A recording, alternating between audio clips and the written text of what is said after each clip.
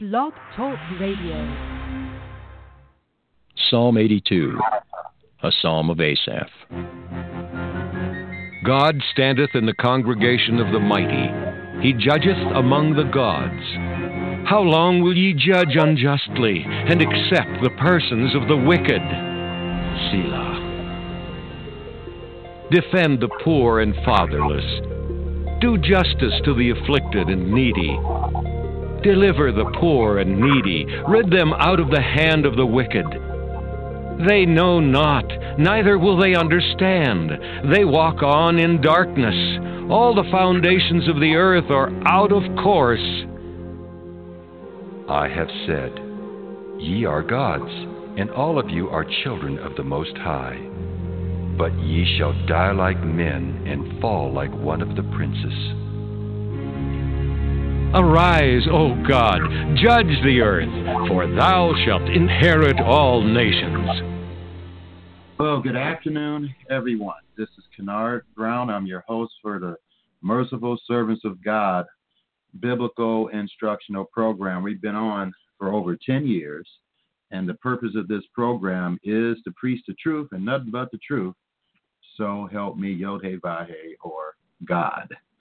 And I have over 300 different programs on various subjects, and I would encourage you to look in the archives, and I've talked about so many things, various topics about the Bible, and it would be of great benefit to you to look over those things and to actually pick which subjects you are very interested in. I would suggest you perhaps listen to all of them if you like, but it's for your benefit. I don't charge for any of my teachings, although I would appreciate it if you did donate to this ministry. You can do that by going to the mercifulservantsofgod.com, mercifulservantsofgod.com, and clicking the yellow donate button on the website, or you could call our toll-free number, 1-800-941-8011. That's 1-800-941-8011, and we could instruct you on how you can send a money order or check to an address to support the ministry. Of course, you can use that line also for any prayer requests, any healing that you like for us to pray for, or if you're having issues with trying to find a job or whatever, we can give you some advice in reference to that. So, again, that number is 1-800-941-8011. All right, this is a topic that I have to be honest with you, based on my experience of studying the Bible for over 30 years. Most people really don't have a clear understanding of who God's people are. So, the purpose of this program is to clarify that in, I hope, a simple way, where you can understand who are really God's people. Who does he look to and say, oh, this individual, whether it's a male or female, is certainly a person that believes in me and what I say and my laws and regulations and my way of life. And so that's what this program is about. To give you a little background in the movement of believing the Bible, we have the Jews. They have 5 various sects, main sects of Judaism. You have the ultra-Orthodox, you have Orthodox, you have conservatives, you have reformists, you have other different branches. But one of the things that they all commonly believe is that Yeshua or Jesus is not the Messiah. And because of that, they reject the New Testament or the apostolic scriptures. And so when they do that, they obviously are blinding themselves from understanding, although any Jew that's listening to me would say, I don't know what I'm talking about, but I believe I do know what I'm talking about. And the entire Bible, both the Old and the New together, is a complete Word of God. But anyway, to get to my point, because of that, they don't see Messiah in the Old Testament. And, of course, they don't see Messiah at all in the New Testament.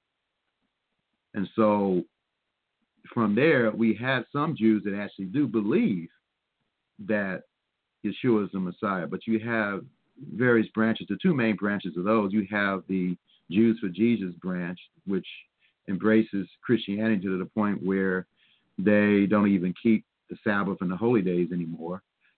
They celebrate Christmas. They do all these other things that Protestant Christians do, which, when you understand, is really what the Bible teaches about the law.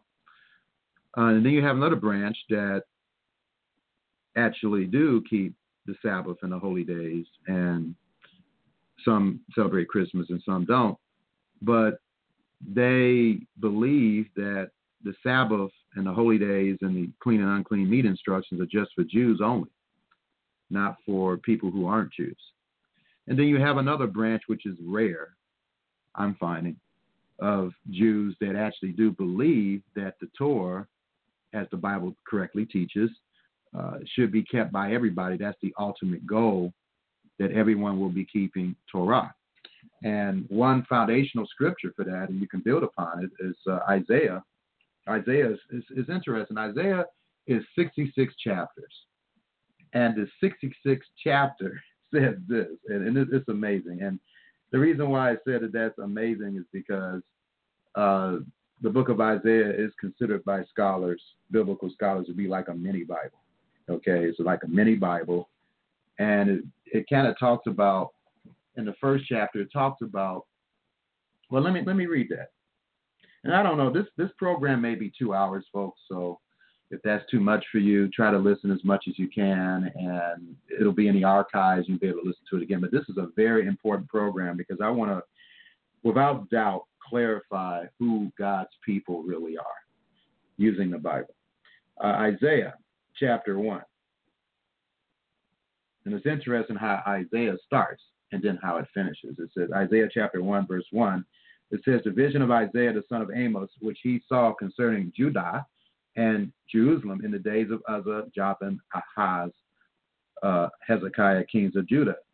And in verse 2 of Isaiah chapter 1, hear, O heavens, and give ear, O earth, for the master has spoken. So this is a very important message that he has right here.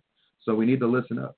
I have nourished and brought up children, and they have rebelled against me. So when you do proper Bible study, you understand that people, whoever they are rebellious, the majority of them.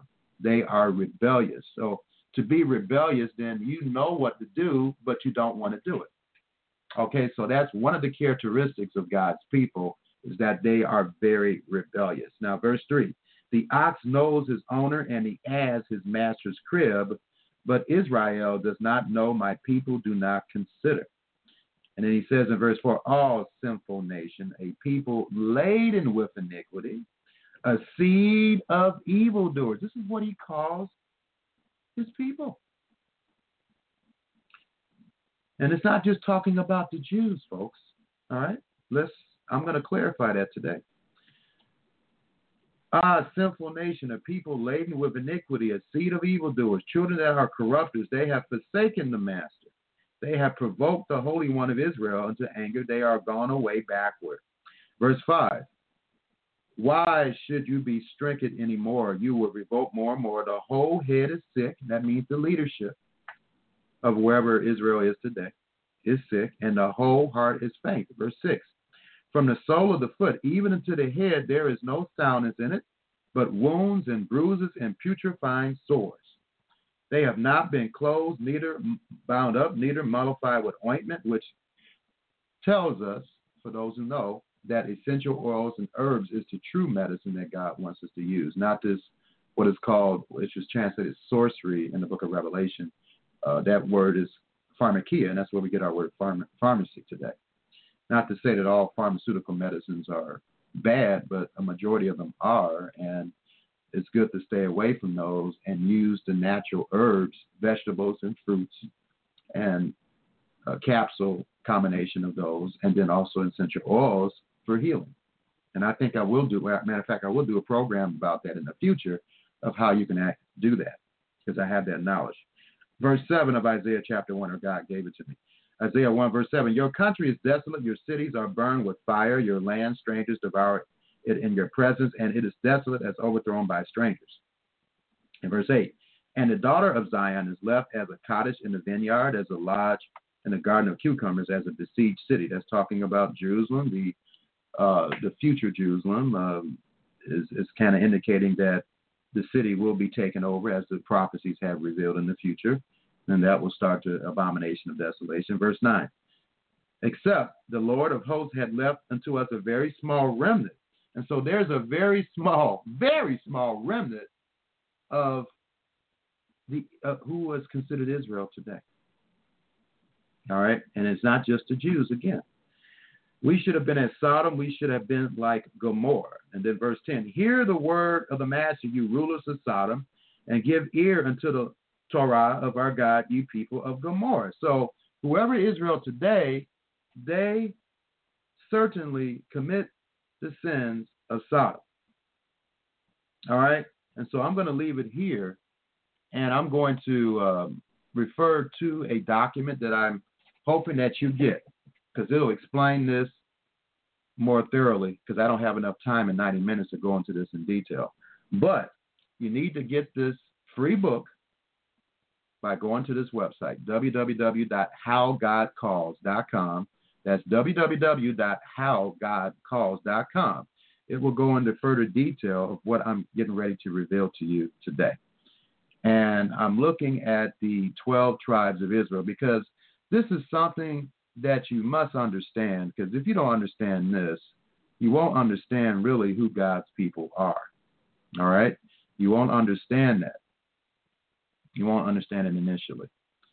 And you're going to struggle with certain scriptures if you don't understand this. So let me prove to you that using the scriptures that Israel consists of two houses right now. Originally, under King Saul, King David, and King Solomon, the house of Judah and the house of Israel, they were combined to form Israel. But we know what happened. Solomon, because of his sin, God prophesied that it would be split into two houses. I don't have time to go over that. That's why I'm telling you to go read that book in the section of the 12 tribes. But these are the scriptures that reveal Israel consists of two houses today. I'm going to read each and every one of them so you'll understand. Jeremiah chapter 13, verse 11. It says, for as the girdle cleaveth to the loins of a man, so have I called to cleave unto me the whole house of Israel and the whole house of Judah. See the separation there. Says the Lord, that they might be unto me for a people and for a name and for praise and for glory, but they would not hear. So it's saying the house of Judah, which consists of the Jews today, ladies and gentlemen, and then the house of Israel, which many times in the Bible, in the book of Hosea, reveals this, consists of the 10 lost tribes. And I've said many times on this program, if you don't believe me, go to this website, www.britam.org. That's www.britam.org. And so that website will reveal that Israel consists today of the Jews and the little nation of Israel in the Middle East, but also the Western nations that are today the United States, Canada, the countries of Northwestern Europe, Australia, New Zealand, South Africa. And it also includes those who attach themselves to Israel by being believers of Yeshua. All right, so that is considered all of Israel as far as God is concerned today. And most of them are rebellious. They are, and I'm going to show you how they're rebellious. Please pay attention to this. This is a very, very important Bible study.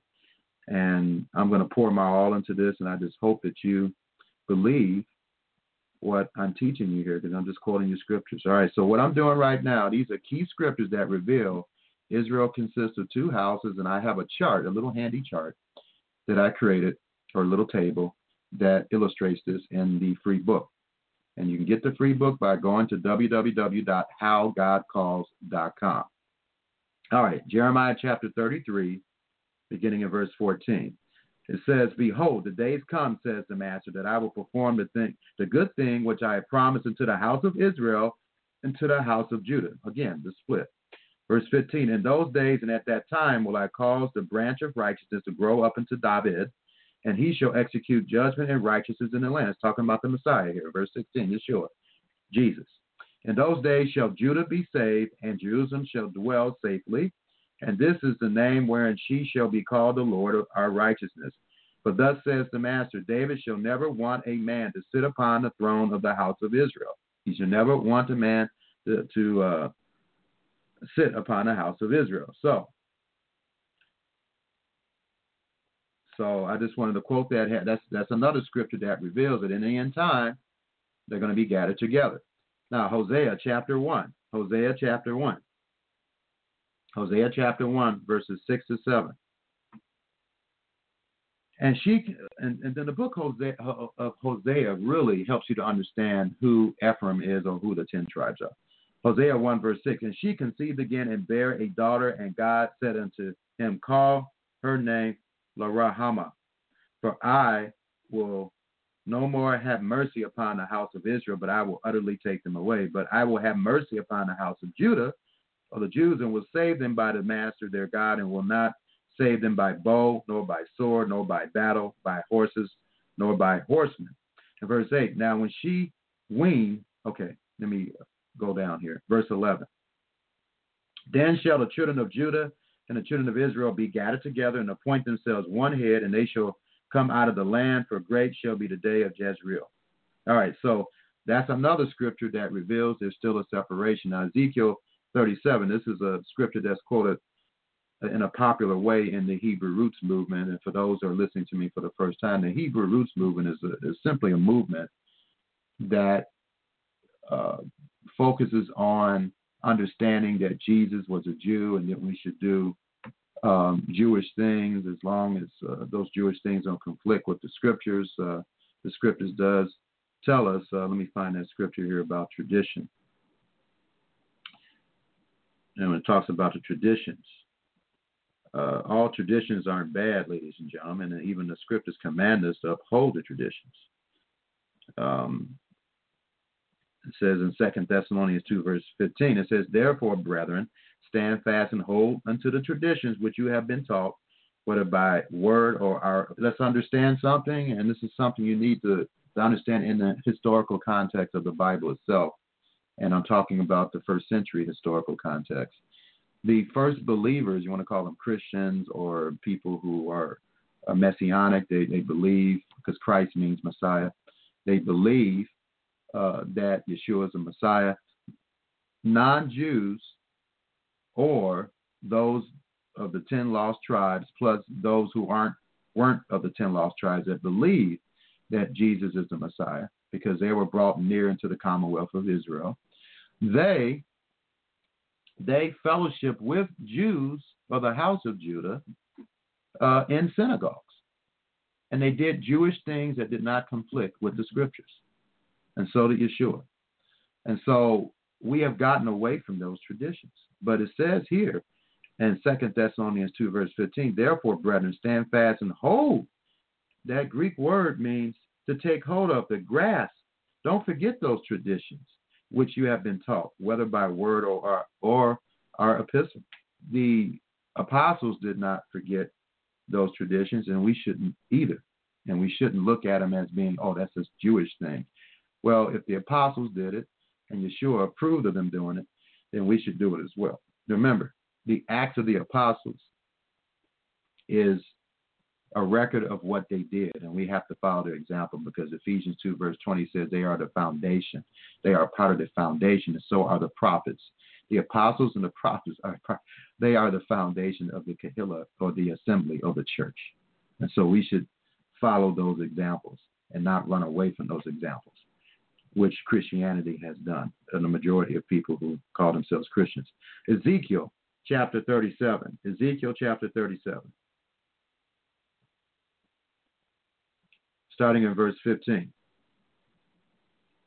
It says, the word of the master came unto me, saying, moreover, thou son of man, take thee one stick and write upon it for Judah, and for the children of Israel, his companions. Then take another stick. Okay, so let me back up here. This is an end-time prophecy. This has not occurred yet because the two houses are still separate.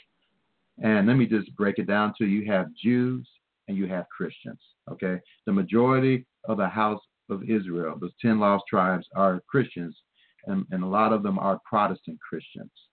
They revolted against the Catholic Church.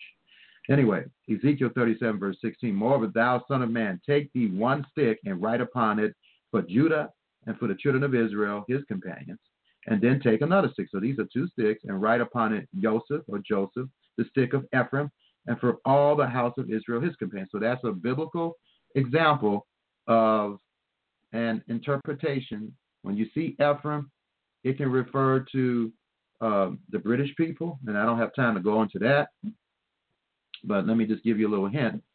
Brit means covenant, ish means man, British. Okay, so the British people certainly have something to do with Israel as well, and I don't have time to go into detail about that. That's why I want you to get that book. It's a free book, HowGodCalls.com, and download that book. Also go to Yair Davidi's website, www.britam.org. That's B as in boy, RITAM.org, to be enlightened and amazed at information that is not being taught in your schools anywhere, hardly any school.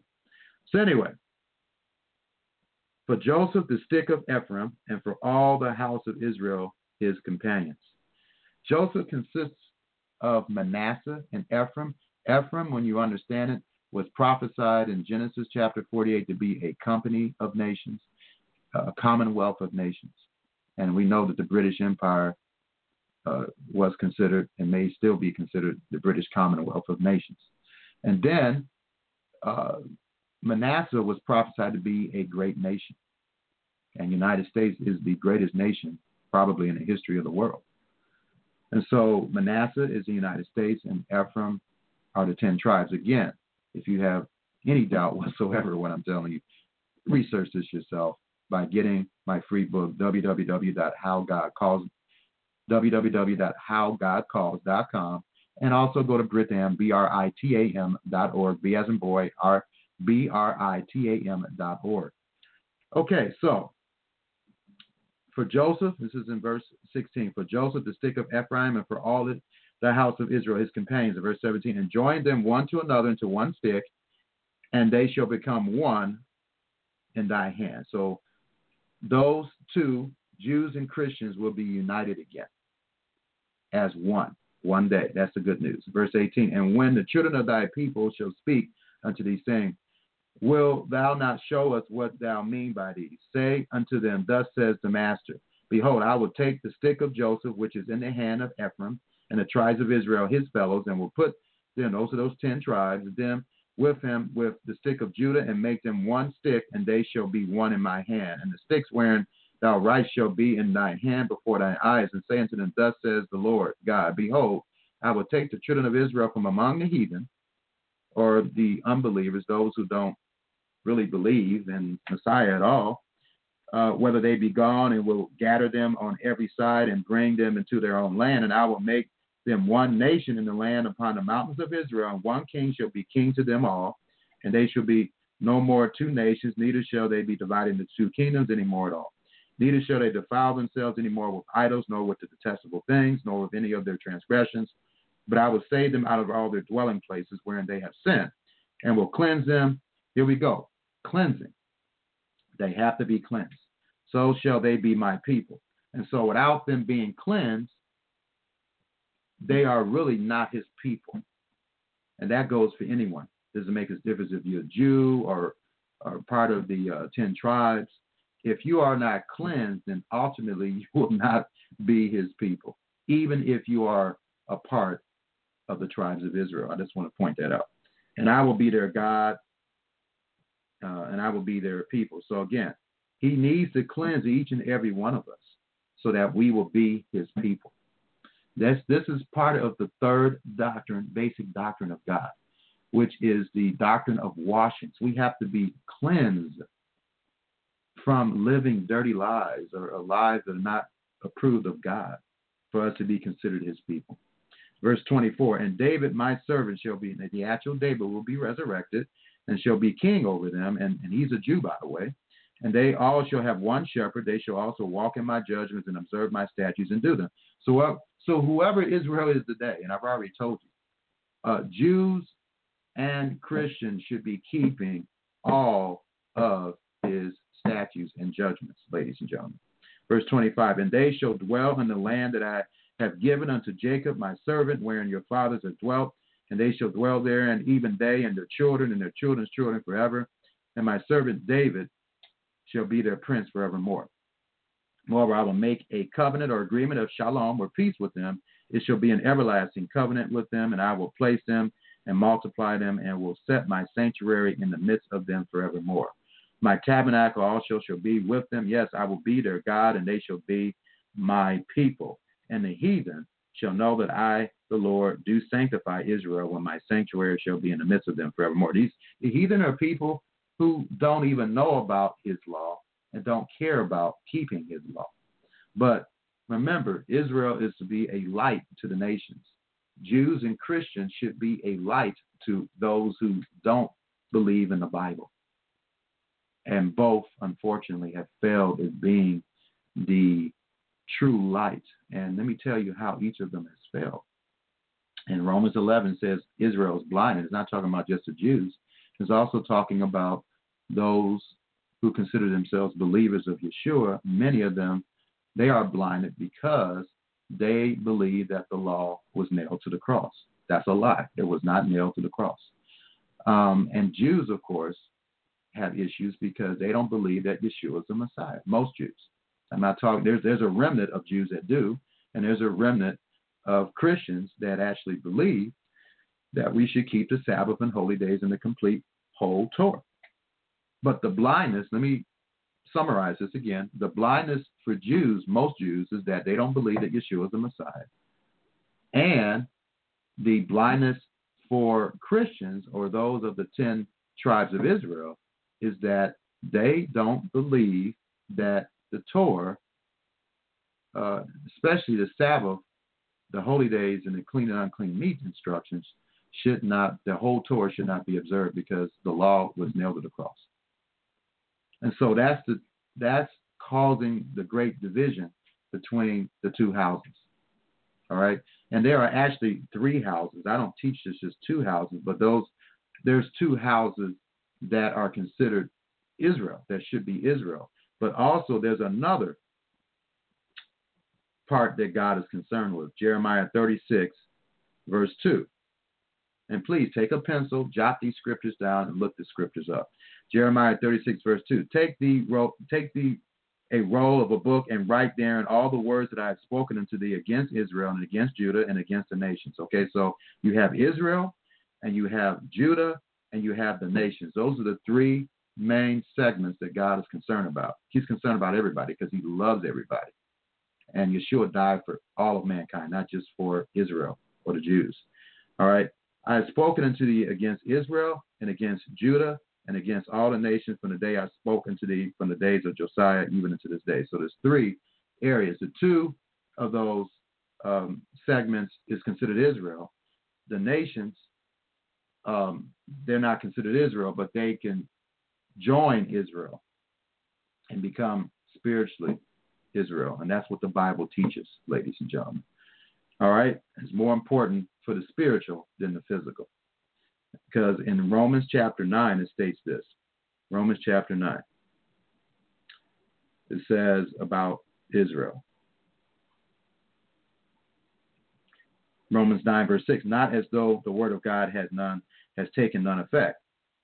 In Romans 9, verse 6, not as though the word of God has taken none effect, for they are not all Israel, which are Israel. Okay, so just because someone is from the tribe doesn't mean ultimately, in the end, they will be a part of Israel.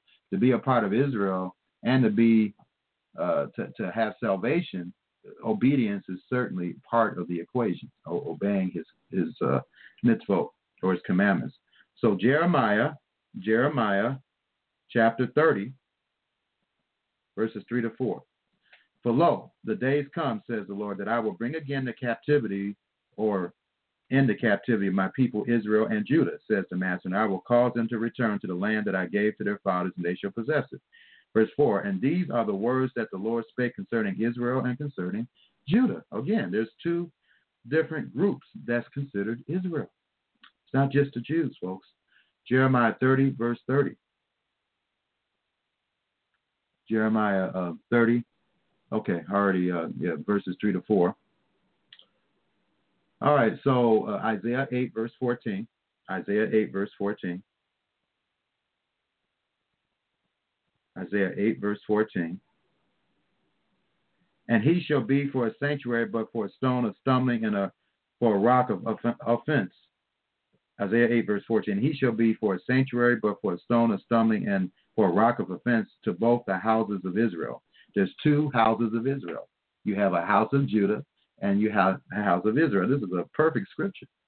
Isaiah 8, verse 14. And he shall be for a sanctuary, but for a stone of stumbling and for a rock of offense to both the houses of Israel. For again, in a snare to the inhabitants of Jerusalem. So there's two houses of Israel, the house of Judah and the house of Israel. Zechariah 10, verse 6 to 8. Zechariah 10, verse 6 to 8. And I will strengthen the house of Judah, and I will save the house of Joseph. The house of Joseph. What is the house of Joseph? Well, that's Ephraim and Manasseh. And I will bring them again to place them but Ephraim has something to do with the house of Joseph as well, as I showed you. And I will bring them again to place them, for I have mercy upon them, and they shall be as though I had not cast them off. For I am the Lord their God, and will hear them. I will hear them. And let's go back to Ezekiel again. Ezekiel chapter 37. This is important. I have to start out this way so you can understand the rest of what I'm going to talk about here. And so right here in Ezekiel 37, verse 16, it says, for Joseph, it says, take another stick and write upon it for Joseph, the stick of Ephraim, and for all the house of Israel's companions. So when you see Joseph, especially in the last scripture I quoted you, in Zechariah chapter 10, Joseph is associated with Ephraim, those 10 tribes, those so-called 10 lost tribes. Zechariah chapter 10, verses 6 to 8. And they of Ephraim shall be like a mighty man, Zechariah 10, verse 7, and they of Ephraim shall be like a mighty man, and their heart shall rejoice as though wine. Yes, their children shall see it and be glad. Their heart shall rejoice in the Lord. Verse 8, I will hiss for them and gather them, for I have redeemed them, and they shall increase as they have increased. And then the last scripture here to cover this section of the key scriptures that reveal Israel consists of two houses, Jeremiah chapter 50. Jeremiah chapter 50, verses 4 to 6. It states, in those days and in that time, says the Lord, the children of Israel shall come, they and the children of Judah together, going and weeping, they shall go and seek the Master, their God. Okay, so here we go again, that separation. So I just wanted to point that out as we begin this Bible study of trying to figure out who God's people are biblically. All right, so let's go back and let's continue on with this study here, this very, very important study.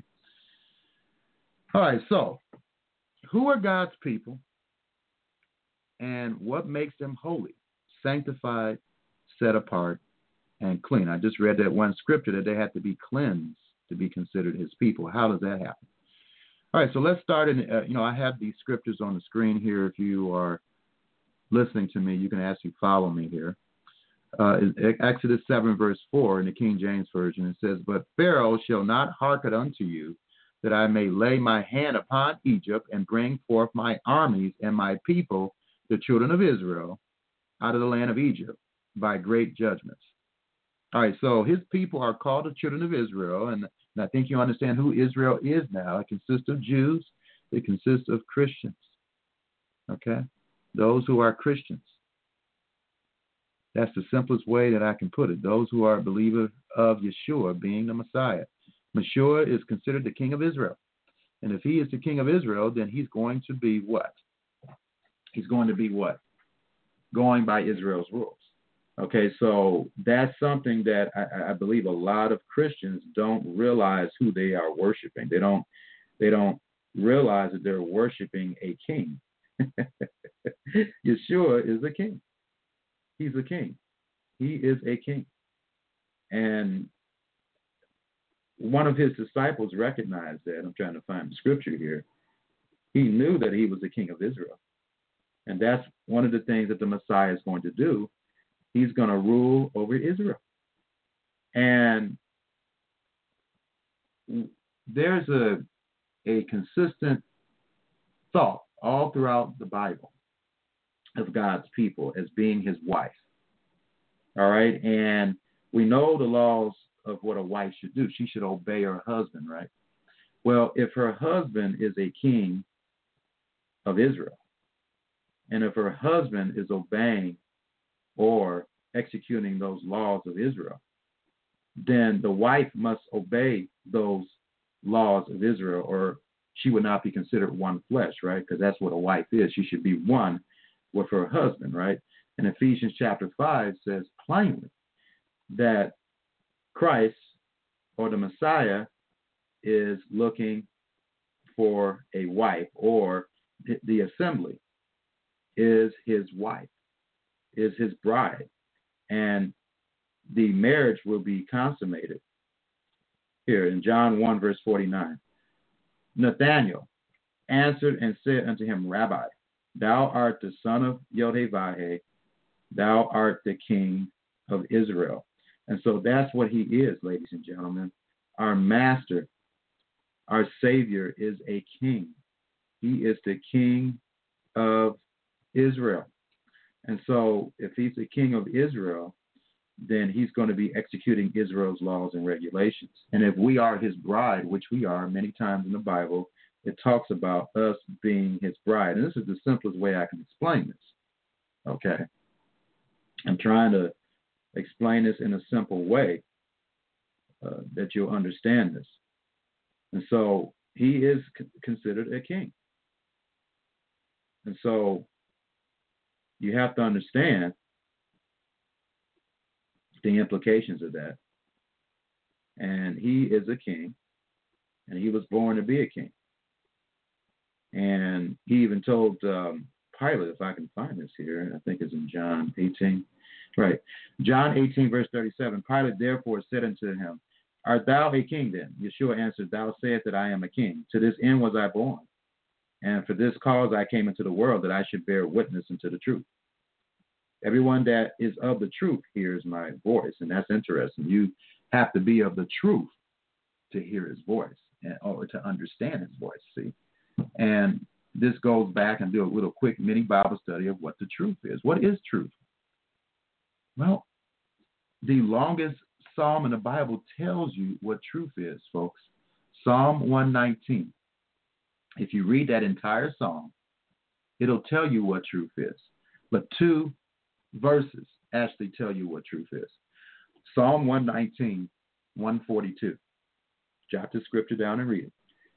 It said the King James Version says law, but it says all your law is the truth. But that word law is translated Torah, and that means his way, his instructions. And then Psalm 119, verse 151 tells you that all of his commandments are mitzvot. That's how you say it in Hebrew, mitzvot, or his commandments is the truth. All right, so that's what the truth is, ladies and gentlemen. The truth is his entire words, his commandments, all of his instructions. The entire Bible is the truth. And Yeshua said in Matthew 4, verse 4, Matthew 4, verse 4, you must live by every word of God. And where he quoted that scripture in Daniel chapter, not Daniel, but in Deuteronomy, I think it's chapter 7. No, Daniel chapter 8, I'm sorry. Not Daniel. Keep on saying Daniel. Deuteronomy chapter 8. Deuteronomy chapter 8, verse 1. All the commandments which I command you this day shall you observe and do. All, not some, all. That you may live and multiply and go in and possess the land which the Lord sware unto your fathers. Verse 2. And thou shalt remember all the way which the Master thy God led thee these 40 years in the wilderness, to humble thee, and to prove thee, to know what was in thine heart, whether you would keep his commandments or not.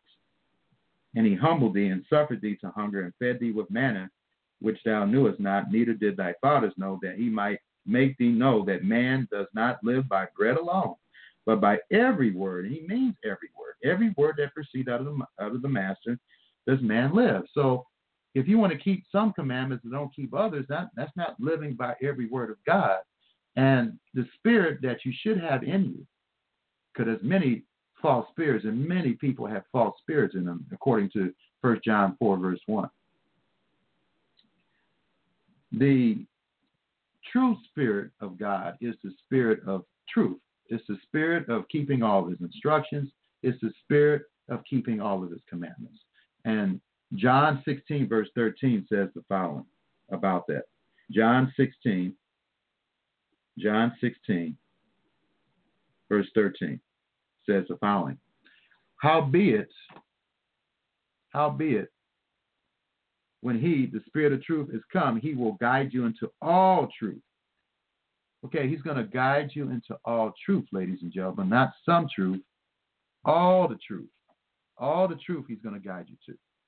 And so that's important to understand that he's going to guide you into all truth. All truth.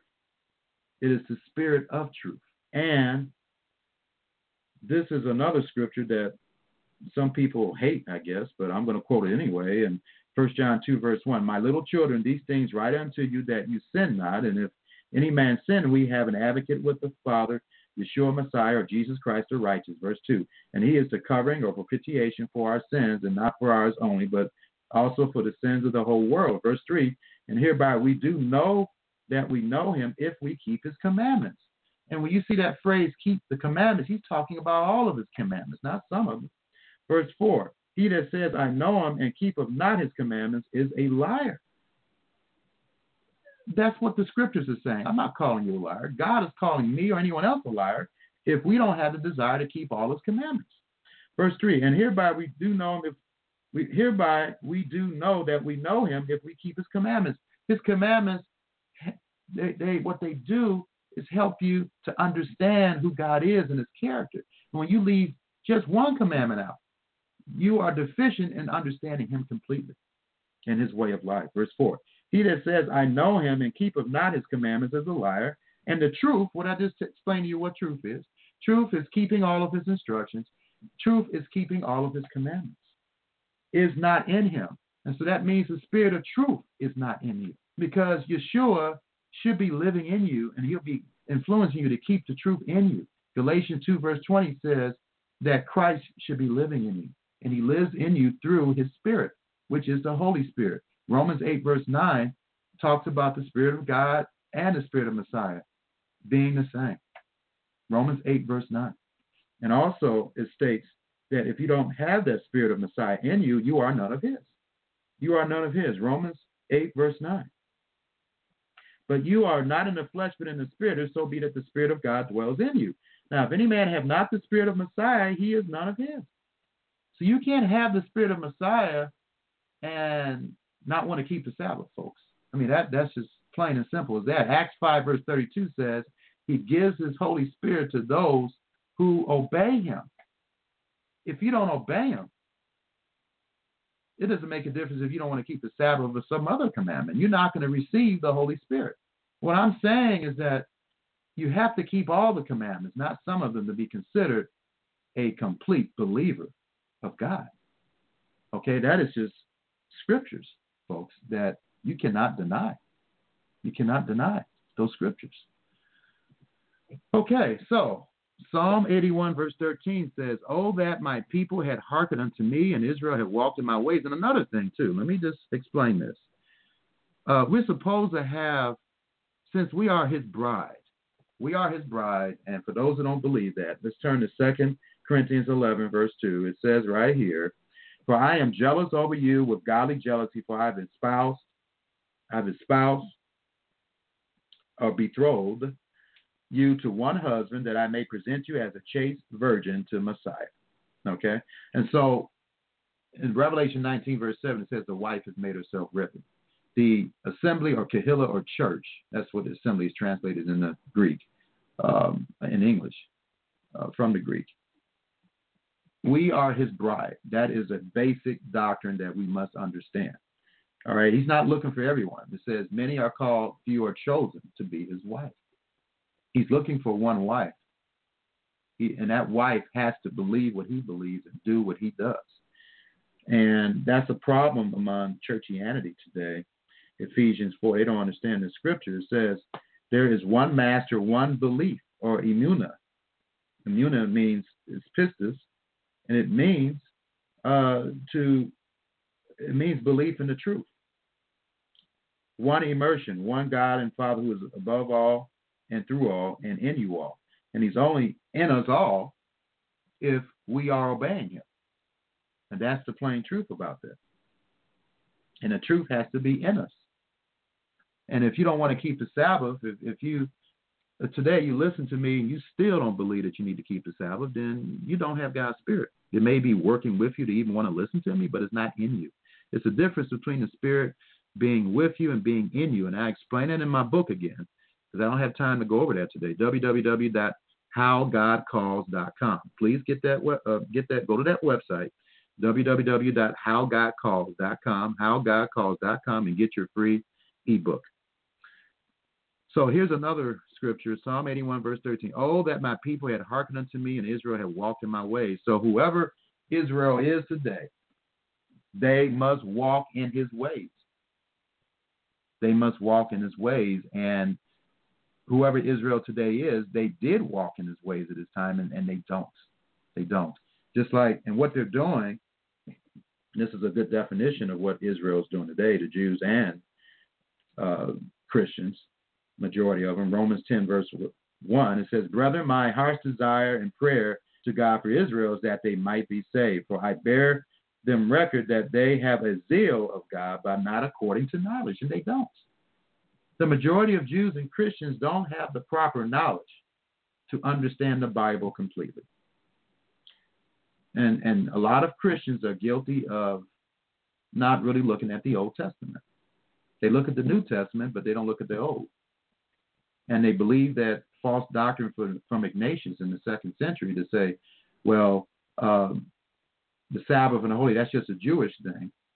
But whatever Christ said, that's the new thing we need to focus. That's the old. The Judaism is the old. Christianity is the new. And that's not correct understanding of theology. And Romans 10, verse 1, brethren, my heart's desire and prayer to God for Israel is that they might be saved. Verse 2, for I bear them record that they have a zeal of God, but not according to knowledge. Verse 3, for they being ignorant or don't know of God's righteousness. What is righteousness? Well, let's look at the Bible definition of what righteousness is. Deuteronomy chapter 4, verse 8. Deuteronomy chapter 4, verse 8 plainly states the following. And what nation is there so great that has statutes and judgments so righteous as this Torah, which I set before you this day? All right. And so that's very important to understand. And then the New American Standard Bible Version is a better translation of that. It says, or what great nation is there that has statutes and judgments as righteous as this whole Torah, which I am setting before you today? All right, so as all this law, the King James Version says all this law, not some of it, all of it, the whole law, which I set before this day. So that's considered associated with righteousness, but also Deuteronomy chapter 6, verse 25. Deuteronomy chapter 6, verse 25. It says, and it shall be our righteousness if we observe to do all these commandments before the Lord our God as he has commanded us. And then Psalm 119, verse 172, says, my tongue shall speak of thy word, for all thy mitzvahs are righteousness. So when you see righteousness in the Bible, it's talking about all of his commandments, that we got to keep all of his commandments. You're not righteous if you don't want to keep, of some commandments and you don't want to keep all of them. You just want to keep the ones that you feel comfortable with. That's not being righteous. So, Maschil of Asaph, give ear, O my people, to my law. So his people are supposed to give ear to his Torah, all the instructions. Incline your ears to the words of my mouth. That's Psalm 78, verse 1. Psalm 78, verse 1. And see, that's something that we got to understand, that God requires full commitment to his Torah. So that's what he wants us to do, and we must obey that. We must obey his commandments, ladies and gentlemen. He wants us to do that. It's not, he doesn't think that is something that's unfair to keep his commandments. And unfortunately, most people think that it's a burden to keep his commandments, and it's not. It's not. It's not a burden to keep his commandments, and God expects us to keep his commandments. And he says right here in Deuteronomy 30, verse 15, see, I have set before thee this day life and death. Deuteronomy 30, verse 15, see, I have set before thee this day life and good and death and evil, and that I command thee this day to love the Master thy God, to walk in his ways and to keep his commandments. That's what he wants us to do. You walk in his ways by keeping all his commandments and his statutes and judgments, that you may live and multiply, and the Master thy God shall bless thee in the land where you go to possess it. And so why would he tell us something that is impossible for us to do? And people say, we can't keep all the commandments. Well, why would God give us something that we can't keep? That doesn't make any sense. That doesn't make any sense at all for God to do that, to give us something that we can't keep. And I've heard that from people trying to justify not keeping his commandments. And so God knows us. He knows what we're capable of doing and what we're not capable of doing. And so God is not going to give us something that is impossible for us to do. And so we have to understand that. We have to understand that and realize that God knows more than us what we're capable of doing. Okay, so in Isaiah chapter 51, verse 4, he states, hearken unto me, my people, and give ear unto me, O my nation. So again, his people are supposed to hearken unto him and give ear unto him. For a Torah shall proceed from me, and I will make my judgments to rest for a light of the people. So Israel should be a light to the nations, and Israel should be keeping complete Torah. Now, who is a true believer of Yah? Yeshua's explanation, or Jesus' explanation of a true believer, is found in John. This is the simplest definition I found. John chapter 5, beginning in verse 46. Verse 46. And for those who are just joining, this will be in the archive, so you can listen to the entire, probably 2-hour message here. John 5, verse 46. I'm going to read this slowly. John 5, verse 46. For had you believed Moses, you would have believed me, for he wrote of me. But if you believe not his writings, how shall you believe my words? Now, this is interesting because Yeshua is linking his teachings with Moses' teachings. Moses taught that we need to keep the Sabbath and the holy days, and also the clean and unclean meat instruction, and all the other commandments that apply to us. And let me explain what I just said. The commandments that don't apply, that may not apply to us, are the commandments. If you're not a Levite, then you don't participate in sacrifices and the offerings, as far as taking the lamb or any other animal and cutting it up and putting it on the altar. You don't do those things, all right? If you're a woman, of course, you don't follow the purity regulations that apply to a woman. And if you're a man, you don't apply the purity regulations that apply. I mean, if you're a man, you don't do the purification regulations that's listed in Leviticus chapter 15 that for a woman. And if you're a woman, you don't do the purity regulations that are listed, I think, in Leviticus chapter. I know it's listed somewhere in Leviticus somewhere of the purity regulations for men, etc. There's other laws that, of course, like circumcision, that would not apply to a woman. So there are certain Torah commandments that don't apply to us. But the Sabbath is universal. clean and unclean meats is universal. And keeping holy days, which is like the Sabbath. It has its roots in the Sabbath. I'm talking about the holy days or God's festivals that are listed. It's not the Jews' festivals. God's festivals is listed in Leviticus chapter 23. Yeshua kept those commandments. He said he kept all his Father's commandments. That means we keep the commandments as well. And John 15, verse 10, it states plainly that I kept my Father's commandments. Okay? And he states that we must follow him. He is the ultimate example. He is the ultimate example. In John 14, verse 6 says he's the way, he's the truth, and he is the life. And so if that's the case, then we must follow his example. And if he kept the Sabbath and if he kept the holy days, we have to do it as well. In 1 John chapter 2, verse 6, 1 John 2, verse 5, but whosoever keepeth his word, in him verily is the love of God perfected. Hereby know we that we are in him.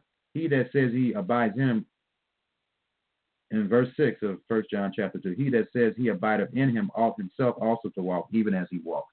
So we must walk like Yeshua did. And what did Yeshua do? What's one of the things he did when he walked? Well, in Luke 4, verse 16, it states the following. Luke 4,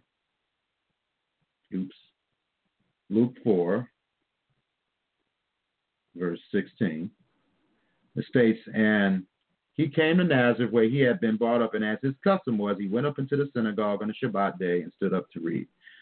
All right, and verse 17, and there was delivered unto him the book of the prophet Isaiah, and when he had opened the book, he found the place where it was written. So this is what he did each and every Sabbath. Paul did it too, and the rest of the apostles. They fellowship with people on the Sabbath, and it's a commandment in Leviticus 23 to assemble on the Sabbath and to worship on the Sabbath, not on Sunday, even though you can worship God on any day. But the commanded assembly to worship and to praise him and to gather together is listed in the Bible as being on Saturday, the Shabbat. And it's not just for the Jews, it's for everybody.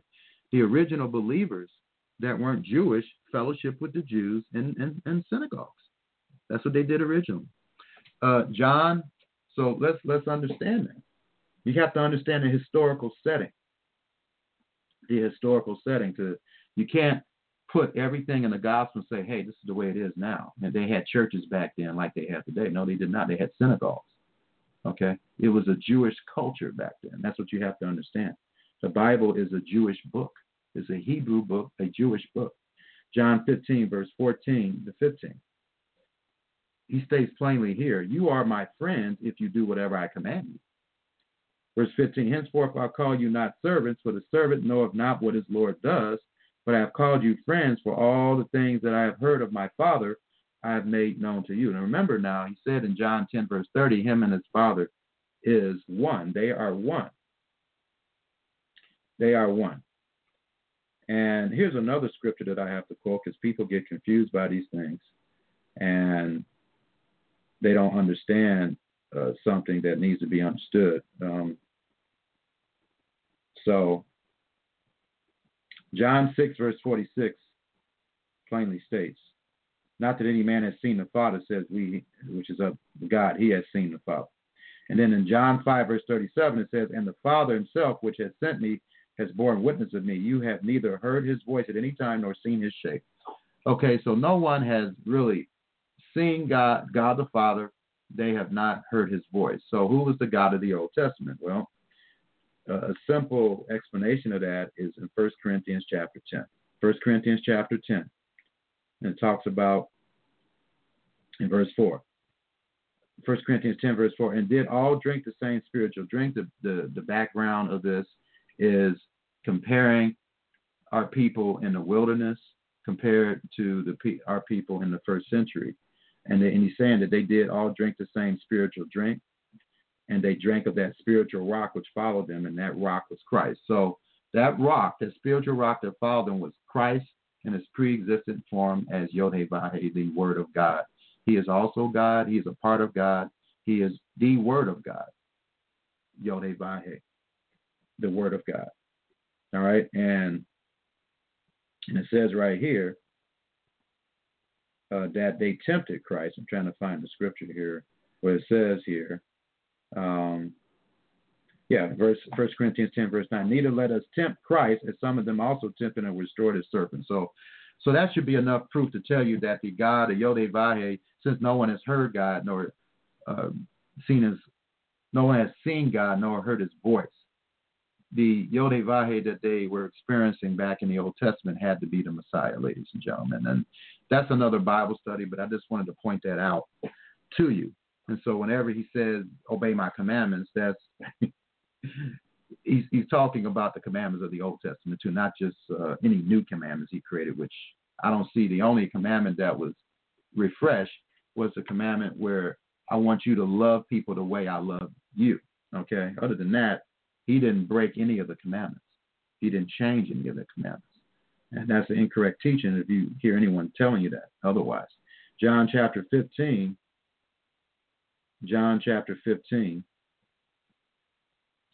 verse 14 to 15. Okay, 15. John 15, verse 15. Well, actually, John 15, verse 14. You are my friends if you do whatever I command you.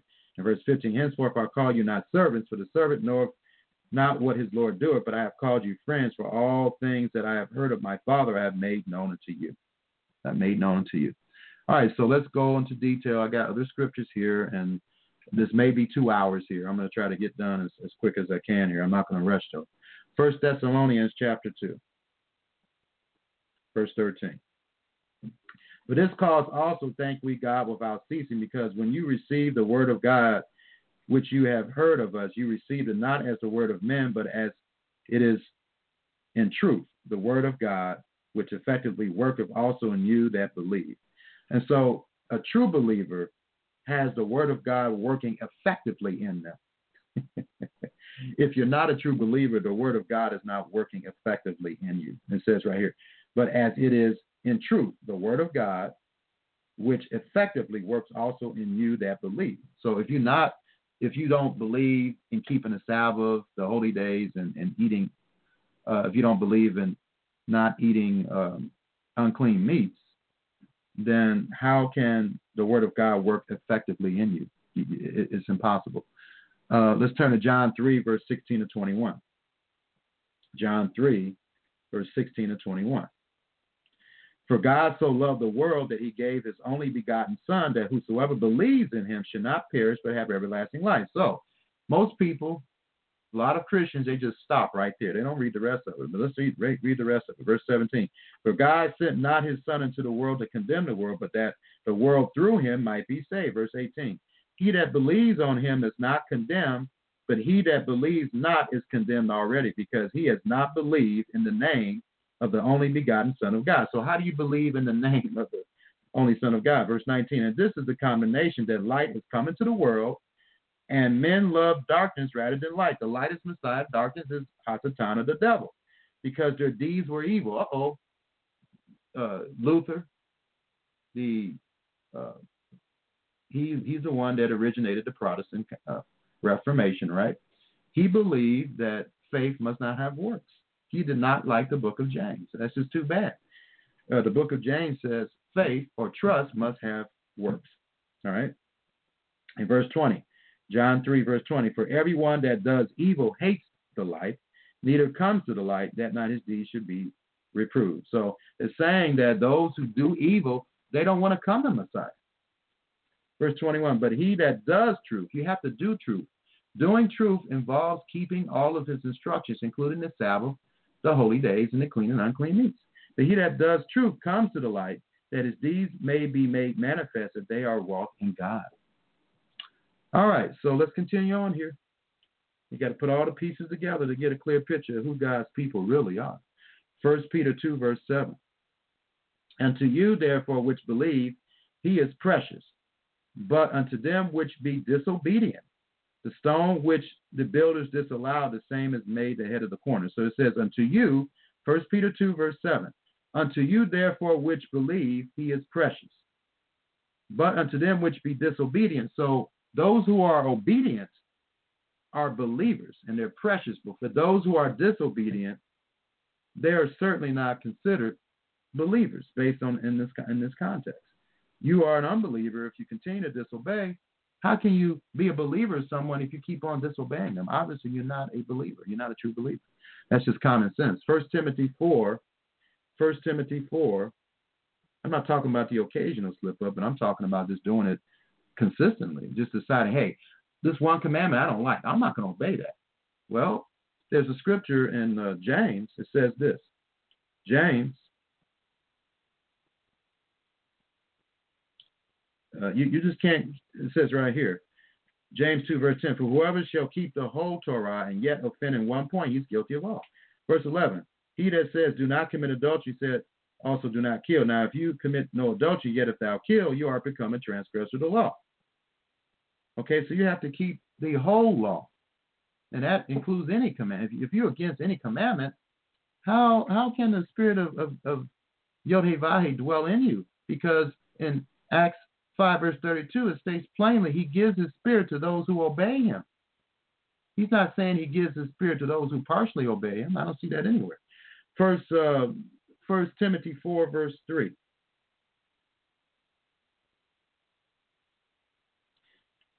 First Timothy 4, verse 3, forbidding to marry and commanding to abstain from meats, or foods, rather. That proper translation should be foods. Forbidding to marry and commanding to abstain from foods which God has created to be received with thanksgiving of them which believe. But belief means that you know the truth. So this is also the Bible definition of a believer, a true believer, that they know and understand the truth. If someone doesn't understand it, they need to keep the Sabbath, which I'm going to explain shortly, is the sign that you are a believer. Then how can the Spirit be dwelling in them? God's Spirit. It can't. It's impossible. 2 Thessalonians. Now, it may be around them, but it's not in them. It may be drawn them to understand, but it's not in them, cleaning them up. Only through the Spirit can you be cleansed of your sins, ladies and gentlemen. The Spirit has to be in you, not just around you or drawing you to it. It has to be in you so it can cleanse your mind up. 2 Thessalonians chapter 2, starting in verse 11. It says, and for this cause God shall send them strong delusion that they should believe a lie. 2 Thessalonians 2, verse 11. And this is God doing it. He can, yes, he'll send strong delusion. Verse 12, that they all might be damned who believe not the truth, but have pleasure in unrighteousness. Pleasure in unrighteousness. Verse 13, but we are bound to give thanks always to God for you, brethren, beloved of the Lord, because God has from the beginning chosen you to salvation. How do you obtain salvation? Through sanctification, or being set apart, of the Spirit and belief of the truth. That's how. If you don't believe the truth, how can you be sanctified? The whole truth and nothing but the truth. So help me, Yod-Heh-Vah-Heh, right? That's what they do in courts, in the court systems, right? In the court environment. Matthew chapter 21. Matthew chapter 21, starting in verse 32. For John came unto you in the way of righteousness. He, the second Elijah, came in the way of keeping the commandments. And you believed him not. But the publicans and the harlots believed him, and you, when you had seen it, repented not afterward, that you might believe him. So belief has something to do with understanding the way of righteousness, the way of keeping all those commandments. If you don't believe one of those commandments and believe you don't need to keep them when you can't, you should be keeping it, then you are not following the way of righteousness, and you're not following the greatest man who ever lived outside of Messiah, who taught and prepared the way for the Messiah's first coming. So this leads to 2 Corinthians chapter 6, verse 14 to 18. So you should have a clear understanding of what this means here. Be ye not unequally yoked with unbeliever. Who's an unbeliever? That's somebody who has no desire to want to keep all the commandments. For what fellowship has righteousness with unrighteousness, and what communion has light with darkness? And what concord has Messiah with Belial? And what part has he that believeth with an infidel? And I'm having people say, oh, let's have some Sunday preachers preach to us. And these are Sunday preachers that are not open to understanding that they need to keep the Sabbath. They refuse to not want to do it. And it's different if they want to do it, if they want to be taught that they should be doing it, and they realize that they should be doing it.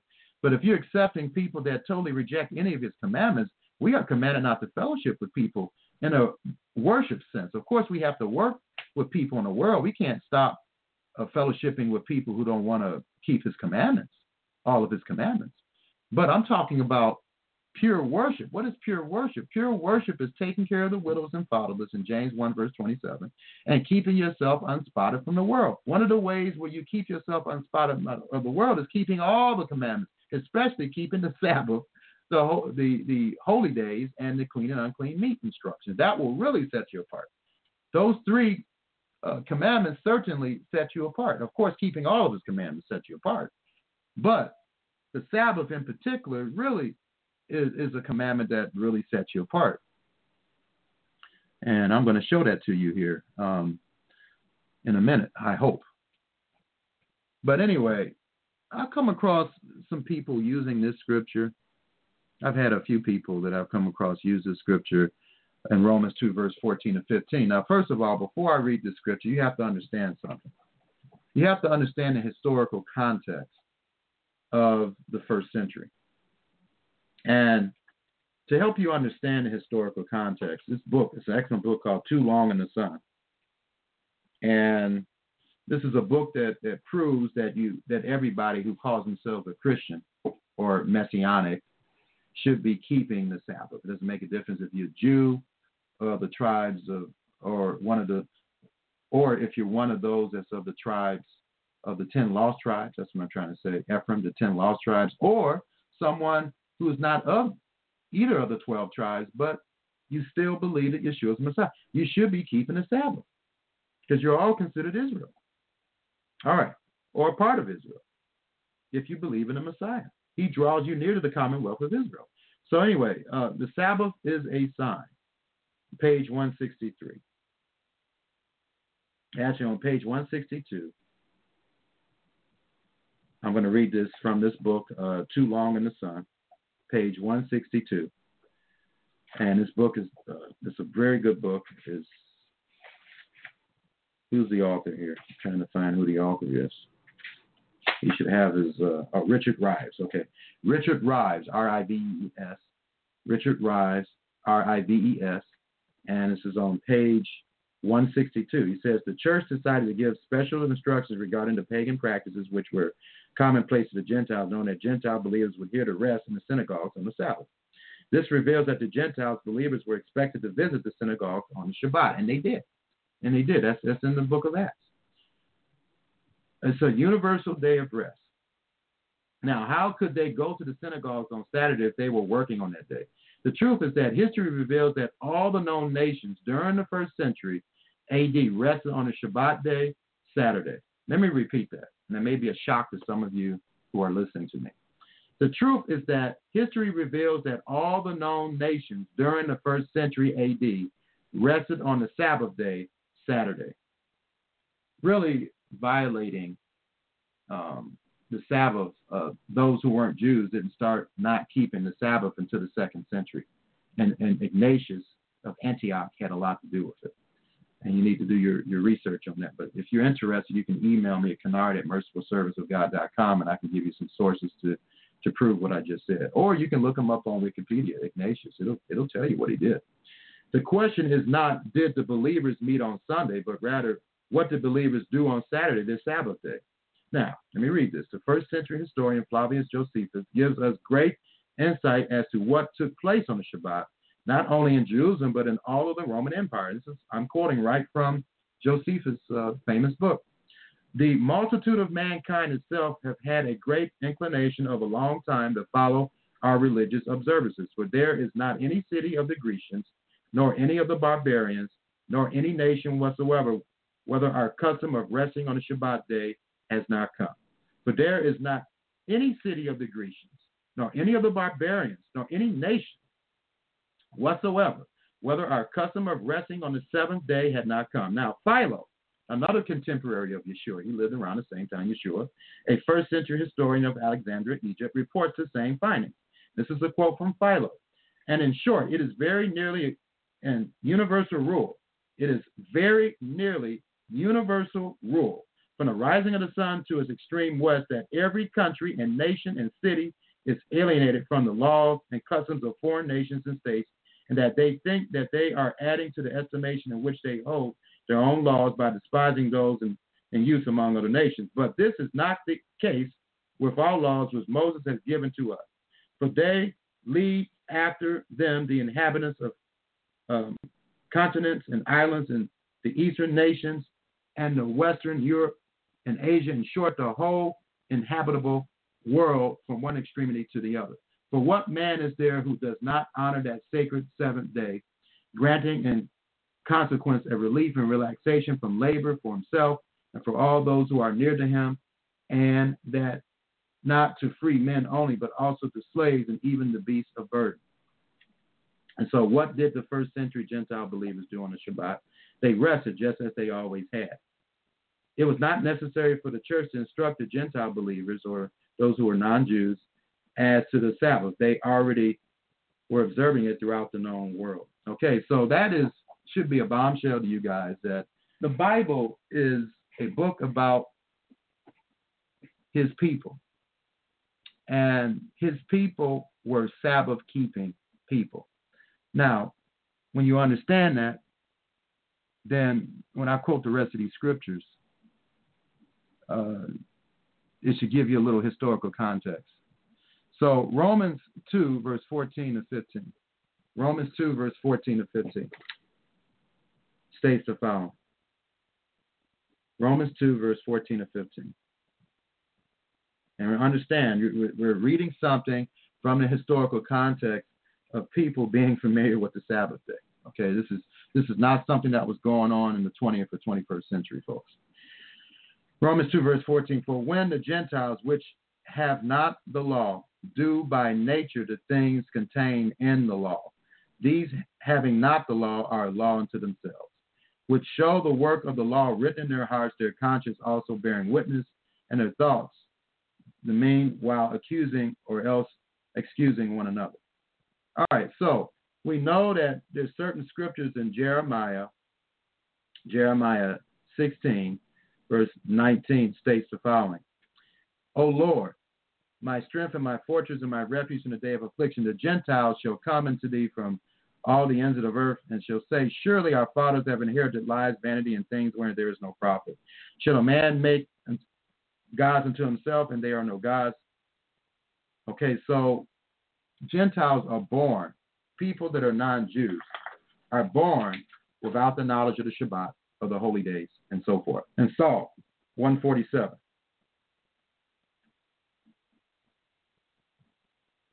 Psalm 147. It states, Psalm 147, verse 19, he showeth his word unto Jacob, his statutes and judgments to Israel. He has not dealt so with any other nation, and as for his judgment, they have not known them. Praise ye the Master. So God does not reveal, and he's not revealing all his Torah to everyone right now. John 6 proves that, and I explain this in my book, John 6, verse 44. No one can come to the Master unless the Father draws him. He's not drawing everybody. He's not choosing everybody. He's drawing a lot of people, but he's not choosing people from that draw right now. Not everybody is going to be a part of his son, okay? And that's the truth and nothing but the truth. That's why it says many are called and few are chosen. And in Matthew 7, verse 14, it says it's only the few that will walk the way of Torah, completing all his commandments. And we have the first fruits of the Spirit. In James 1, verse 18, first fruits in Hebrew is bikurim.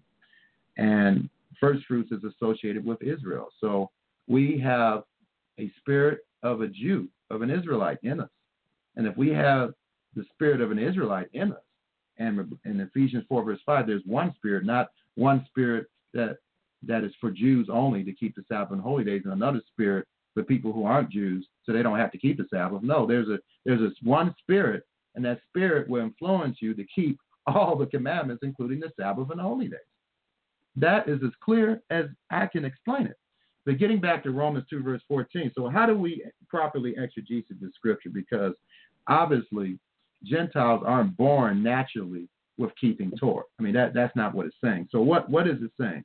So what you have to do, you have to look at other scriptures where that word is being used, all right, to understand exactly what's going on with this scripture. All right, so let's go back to Romans 2, verse 14. What does nature mean? What is that talking about when you apply that to other scriptures? All right, we're about to find out here. All right, so nature. All right, so I'm looking at my complete word study dictionary. That's why you have to do word study you have to do word studies on some scriptures to understand clearly what it's saying. This means nature, natural birth or condition. Now, when you go to Romans 2, verse 27, it states the following: and shall not uncircumcision, which is by nature, the same Greek word. That Greek word is phusis, all right? And it's associating being uncircumcised. That means not being a Jew. Not being a Jew. And shall not uncircumcision, which is by nature. Okay, so most people aren't circumcised. Most people in the world aren't Jews when they're born. Okay, and so that's what it's talking about. And shall not uncircumcision, which is by nature, if it fulfill the law, judge thee, who by the letter and circumcision does transgress the law. Okay. So it says, for he is not a Jew, which is one outwardly, neither is that circumcision, which is outward in the flesh, but he is a Jew, which is one inwardly. And circumcision is that of the heart, in the spirit, and not in the letter, whose praise is not of men, but of God. And so that's what that's talking about, ladies and gentlemen. It's talking about that nature, meaning that they weren't Jews. That's what that's talking about, ladies and gentlemen. It's not talking about that someone is naturally born to keep the law. Okay, and Galatians 2, verse 15 says, we who are Jews by nature and not sinners of the Gentiles. Okay, and so, again, you have to do your proper exegesis when you know certain facts about the Bible.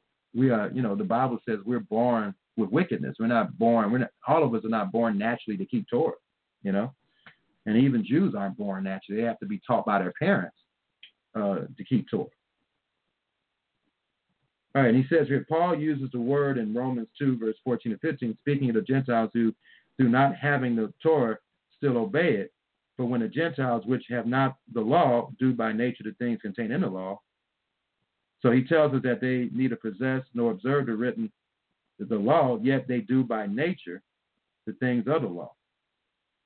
Paul refers not to the unconverted, but the converted Gentiles, and uses the description given prophetically by Jeremiah of the Christian condition. So that's what he's talking about. He's saying that these people who aren't Jews, they aren't Jews naturally, they keep the law. That's what that's talking about. It's not saying that we all have it within ourselves to keep Torah. If that's the case, then there would be any use for the Holy Spirit, right?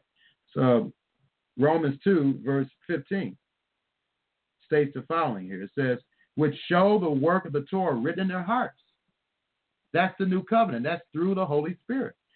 Their conscience also bearing witness, and their thoughts, the meanwhile accusing else of one another. Now, people go to verse 12. It says, for as many as have sinned without the Torah shall perish without the Torah. Now, it doesn't say that they'll ultimately be wiped out. Okay, it says that they'll perish. Yes, they'll die without the law. To be destroyed, destruction. And as many as have sinned in the Torah shall be judged by the Torah. Okay? So in other words, you're going to be judged based on what you have done, what you understand. Because it's not a sin unless you know what you're doing. Okay? That's what the Bible plainly reveals. This is in James, if I can find the scripture in James. It reveals that sin is only sin if you know what to do and you don't do it. Yeah. James 4, verse 17. Therefore, to him that knows to do good and doeth it not, to him it is sin. I explain all this in my book that you can get by going to the following website, www.howgodcalls.com. I have like 4 minutes left, and I'm going to talk 30 more minutes, and I'll get this study done. But it's a long study. And I hope you understand Romans 2, verse 14 to 15. It's not saying that everybody naturally wants to keep the Sabbath and wants to keep the holy days and wants to stop eating clean and unclean meats and naturally wants to not lie and everything. It doesn't naturally come to people. They have to learn those things, all right? It's talking about someone who is not a Jew is keeping the Torah. That's what it's talking about by nature. All right, that's what it's talking about, especially in that context, because when you look at Romans 2, verse 27, it states, "And shall not uncircumcision, which is by nature." Okay, so that tells you within that chapter what he was talking about. So you have to look at above and below the scripture to fully understand some scriptures that Paul has written, because 2 Peter chapter 3 tells you that that his writings are difficult to understand, and we have to sometimes with Paul's writings, maybe sometimes more times than not, you have to really do a thorough study of it to really understand what he was talking about.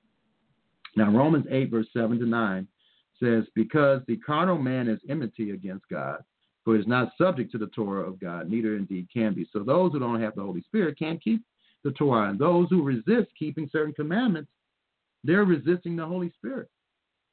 And the Spirit, if it is in them, is not much in them, or is not in them at all. So then they that are in the flesh cannot please God. But you are not in the flesh, but in the Spirit, if so be that the Spirit of God dwell in you. Now, if any man have not the Spirit of Christ, he is none of his." And here's another principle that you got to understand. Acts 5, verse 32 says, "He only gives his Spirit to those who obey him." That means completely obey him. Numbers 14, verse 24 said that Caleb had a different spirit, and he fully obeyed him. He wants us to fully obey him, not partially obey him. You can't be a full believer, a true believer, a complete believer, just partially believing in him, ladies and gentlemen. That's totally impossible for that to occur. And so you got to understand that. And he says right in Romans 8, verse 7 and 9, "But you are not in the flesh, but in the Spirit, if so be that the Spirit of God dwells in you. Now, if any man have not the Spirit of Christ, he is none of his." So you're not considered a Christian or a messianic believer, whatever you want to, Christ means Messiah. You're not considered a true believer if you don't have the Spirit dwelling in you, the Spirit of truth, which will influence you to keep his commandments. And to have a carnal mind means you don't have a desire to want to keep all of his commandments. It's a fleshy mind, and it resists keeping his commandments. And in Luke 9, verse 50, Yeshua stated the following: "He that is not against us is for us." And people use this because it's in the context of another group. And remember, the first century context, most people understood the Sabbath, and most people that were following Messiah was keeping the Sabbath. They wanted to keep the Sabbath. The centurion in Acts chapter 10 was a God-fearer. He kept the Sabbath and the holy days. Apollo was a Jew. He was keeping the Sabbath and holy days. So all the believers that are listed in the first century, and I'm talking about the true believers, they were keeping the Sabbath. So that is the historical context of that. You can't use that scripture and say, "Oh, that applies to Sunday preachers." You can't do that. And that's what some people are doing, and that's the incorrect way of using the scriptures. Luke chapter 9. So these people were keeping the Sabbath and the holy days, because if they weren't, then how they would be against him, right? But you're not against Messiah if you do what Messiah did, and if you kept the commandments like his father kept them. So he was saying, in effect, that they were keeping the commandments like he. So they're not against us. If they're not with us, that doesn't mean they're not with us spiritually. That's what he was talking about. That's the proper way of understanding that scripture.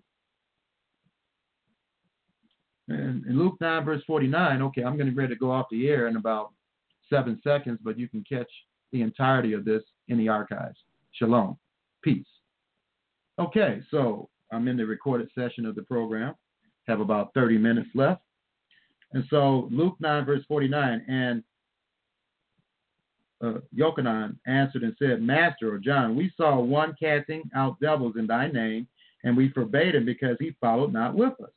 And verse 50, "And Yeshua said unto him, Forbid him not, for he that is not against us is for us." Okay, if you're for Messiah, what does that simply mean, folks? That you are doing what Messiah did, you are walking in his footsteps, and you are obeying him. Okay, so That's what that means. So you can't use that scripture to say, oh, well, just because of this scripture, then we can allow people who don't want to keep the sign of the covenant, keeping the Sabbath, and we can allow them to come into our fellowship and preach to us something that we don't know. That doesn't make any sense. What I do, I read stuff from people who aren't following completely the commandments, but it's not necessary for me to have them come and teach my students. But I do read, I divide the word of truth. If there's anything that is true, I accept, and anything that isn't, I reject. But I don't think it is very wise to have somebody come in and teach my students how to walk, how to obey fully when they're not doing it themselves. It's hypocrisy. And so it's just common sense. And so I hope you understand the context of the first century. And many people, well, not many people, certain people have come to me and they focus a lot on miracles and emotions and speaking tongues and so forth. And I'm going to do another Bible study to prove biblically that speaking tongues is what the Bible says it is miraculously speaking a language that you haven't trained or you haven't studied to acquire. All right. And that person that knows the language, of course, understands you. That's what speaking in tongues is. It's not speaking gibberish. Speaking gibberish it's been done thousands of years ago, and it's continues to be done by those who practice are in the occult and so forth. And so when I do this program, I'm going to go into detail about that. And another thing, I want you to realize this. At the Tower of Babel, God confounded their languages and gave them known languages, not gibberish. And so whenever you see the word Babel, it's talking about different known languages. And when people speak this gibberish, they're not speaking a known language. It's confusion. And 1 Corinthians 14, verse 33 says, God is not the author of confusion. So if God is not the author of confusion, who is? And then Yeshua in Matthew chapter 6 says the following about how to pray privately. And so we got to follow his example.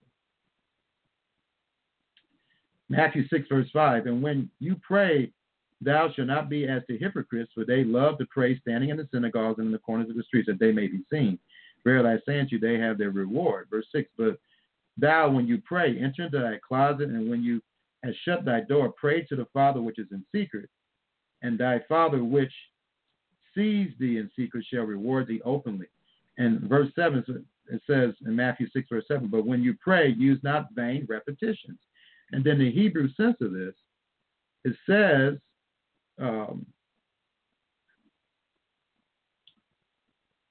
and I'm using the Scriptures version, which is a very good version if you want to get to bring out the Hebrew or Jewish background of the Scriptures. Matthew 6, verse 7, and when praying, do not keep on babbling like the nations, for they think they shall be heard for their many words. All right, so Yeshua doesn't give any indication at all that we should speak gibberish.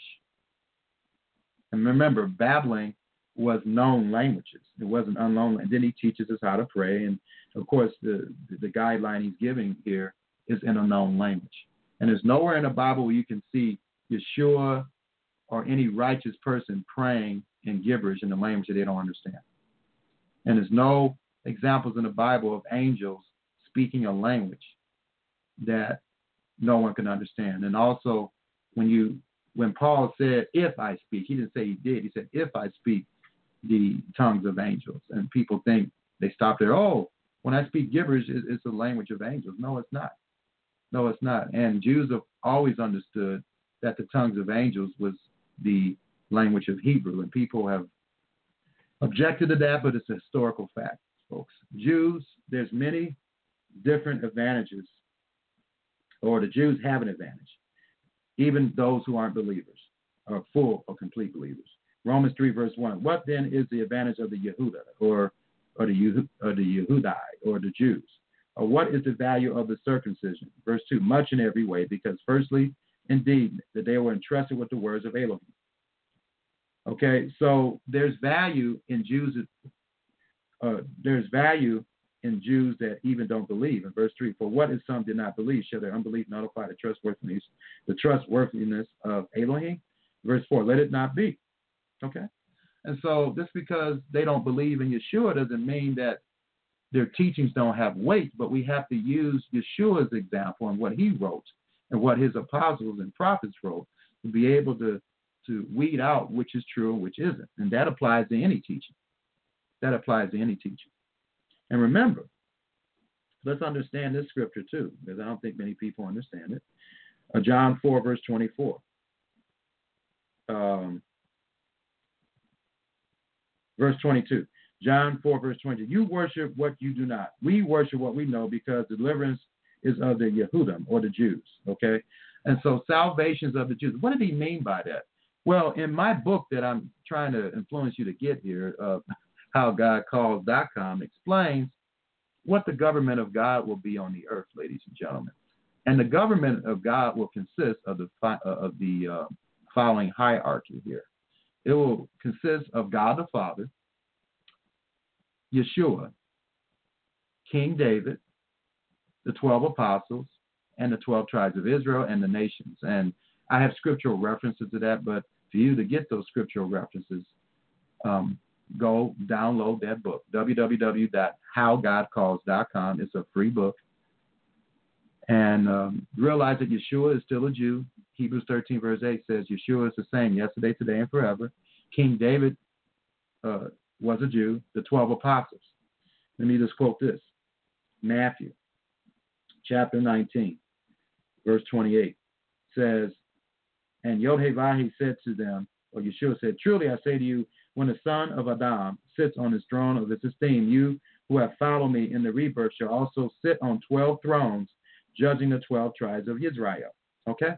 And so that tells you right there, the apostles are going to be over each tribe, with King David, of course, being over Israel. That's found in Ezekiel 37, verse 24, and Jeremiah 30, verse 9. And, of course, Yeshua is over everybody except his Father.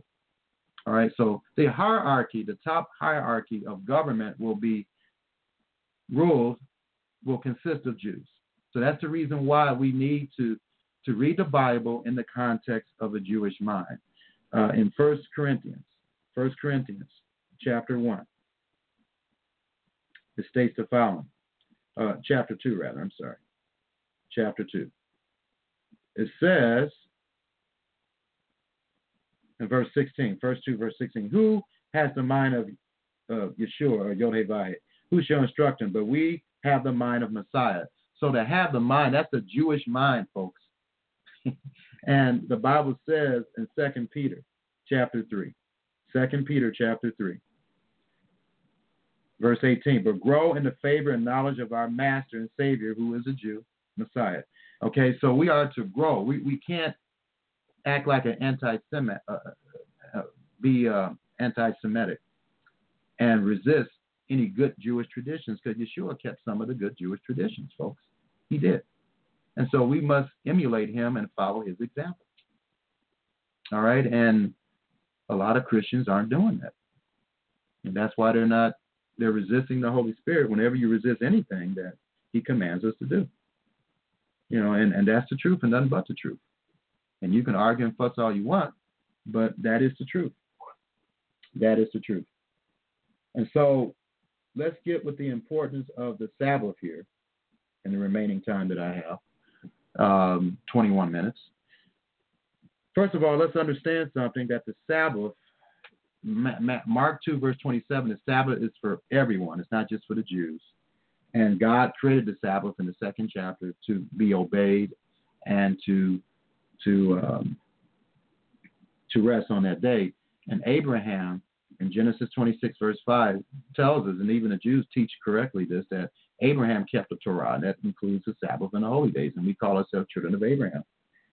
And also, let's understand something in reference to the Sabbath. So, not Isaiah, but let's go to Exodus chapter 31, verse 12. Exodus 31, verse 12. And God spoke to Moses, saying, and you speak to the children of Israel, saying, my Sabbaths you are to guard by all means, for it is a sign between me and your generations that to know that I am setting you apart. And you shall guard the Sabbath, or keep the Sabbath. It is set apart to you. Everyone who profanes it shall certainly be put to death. For anyone who does work on it, that being shall be cut off from among his people. Verse 15, 6 days work is done, and on the seventh is the Sabbath of rest set apart. Everyone doing work on the Sabbath day shall certainly be put to death. And the children of Israel shall guard the Sabbath to perform the Sabbath throughout their generations as an everlasting covenant. Between me and the children of Israel is a sign forever, for in 6 days made the heavens. God made the heavens and the earth, and on the seventh day he rested and was refreshed. All right, so that is the sign, ladies and gentlemen, that we should be. That's the sign. It's like a wife receives a wedding ring. Well, that's what the Sabbath is to us. It's our wedding ring that we promised that we would keep all of his commandments. That's what the Sabbath is, and that's what it should be to us. In Isaiah 56, starting in verse 1. Thus says, guard right ruling and do righteousness, for near is my deliverance to come, and my righteousness is to be revealed. In verse 2 of Isaiah 56, blessed is the man who does this, and the son of man who becomes strong in it, guarding the Sabbath, that not he profane it, and guarding his hand from doing any evil. Now notice it says man, it doesn't say just a Jew. So that's giving you indication, prophetic indication, that he's expecting everyone to keep it. Verse 3, and let not the son of the foreigner who has joined himself to God. How does someone join himself to God? By keeping the Sabbath. Speak, saying, God has certainly separated me from his people, nor let the eunuch say, look, I am a dry tree. So how do you join yourself? What's the ultimate way that you join yourself to him? By keeping the sign that you are agreeing to keep all of his commandments, the Sabbath. But thus says God, to the eunuchs who guard my Sabbaths and have chosen what pleases me and are holding them to my covenant, to them I shall give in my house and within my walls a place and a name better than that of the sons and daughters. I give them an everlasting name that is not cut off. In verse 6, and also the sons of the foreigner who joins himself to God, to serve him and to love the name of God, to be his servants, all who guard the Sabbath and not profane it and are holding unto my covenant. That's how you hold unto the covenant, by keeping the Sabbath. Verse 7, then I shall bring to my set-apart mountain and let them rejoice in my house of prayer. Their ascending offerings and their slaughterings are accepted on my slaughter place, for my house is called a house of prayer for all the people. So that's a prophecy telling you that everyone is going to be expected to keep the Sabbath. And if you doubt that one, you certainly won't doubt this one, at least I hope not. Isaiah 66, verse 23. And it says, and it shall be that from one new moon to a new moon, and from one Shabbat to a Shabbat, all flesh, not some flesh, just not Jewish flesh, but all flesh. Isaiah 66, verse 23, and it shall be that from one new moon to a new moon, and from one Sabbath to a Sabbath, all flesh shall come to worship before me, declares Yod-Heh-Vah-Heh. And Isaiah 66, verse 24, and they shall go forth and look upon the corpses of the men who have transgressed against me, for their worm shall not die. It's not saying them, but the worm that's eating their bodies. It'll be so many bodies. That's what it's saying. There are enough bodies for the worms to just consume the bodies. And their fire not be quenched, and they shall be repulsive to all flesh. So if you don't want to keep the Sabbath and the new moons, indicating that you will be keeping the holy days too, that's not a Bible study, then that's what's going to happen to each and every person who refuses to do that. In Zechariah chapter 14, if you read the whole chapter, it says all the nations are going to be required to keep the Festival of Tabernacles, which is one of the feast days. And so you can't get around with the fact that God is going to want everyone to obey his commandments, ladies and gentlemen.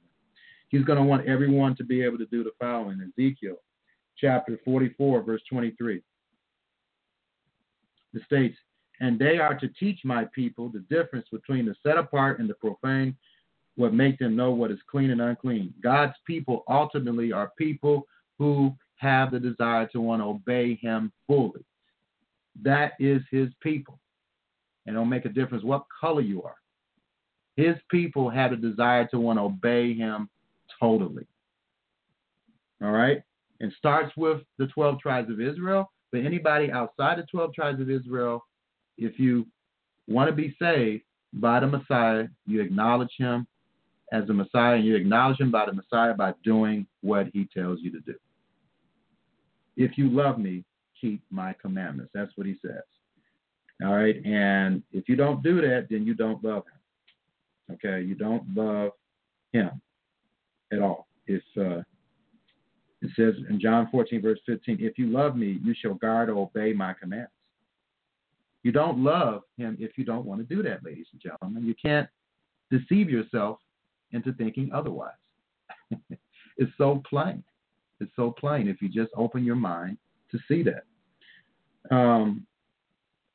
God is going to expect everyone to want to obey his commandments. In Revelation chapter 22, to enter the holy city. It says right here, Revelation 22, verse 14.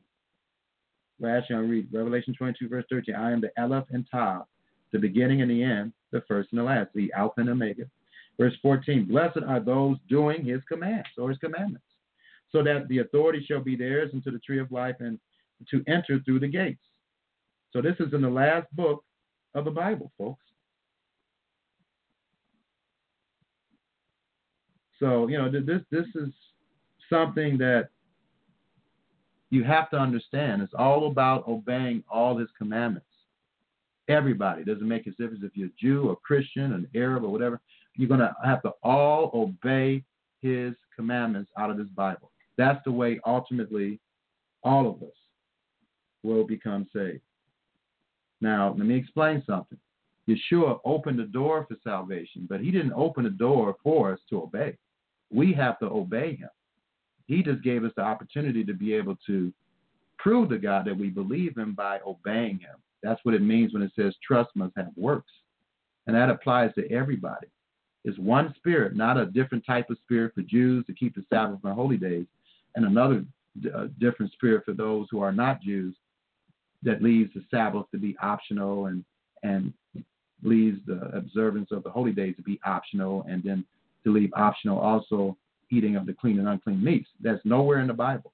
Nowhere in the Bible that God gives different spirits like that. All right, so I hope I've clarified this to you. I took a lot of time to clarify this to you. And I have a few more minutes. Let me make a point here. People focus so much on the love your neighbor as you love yourself. But where did that come from? That's a summation, first of all. That's a summary of keeping all the commandments. And it is a commandment, and it is a commandment too. And it's found in Leviticus chapter 19. Galatians 5, verse 14, for the entire Torah is completed in one word.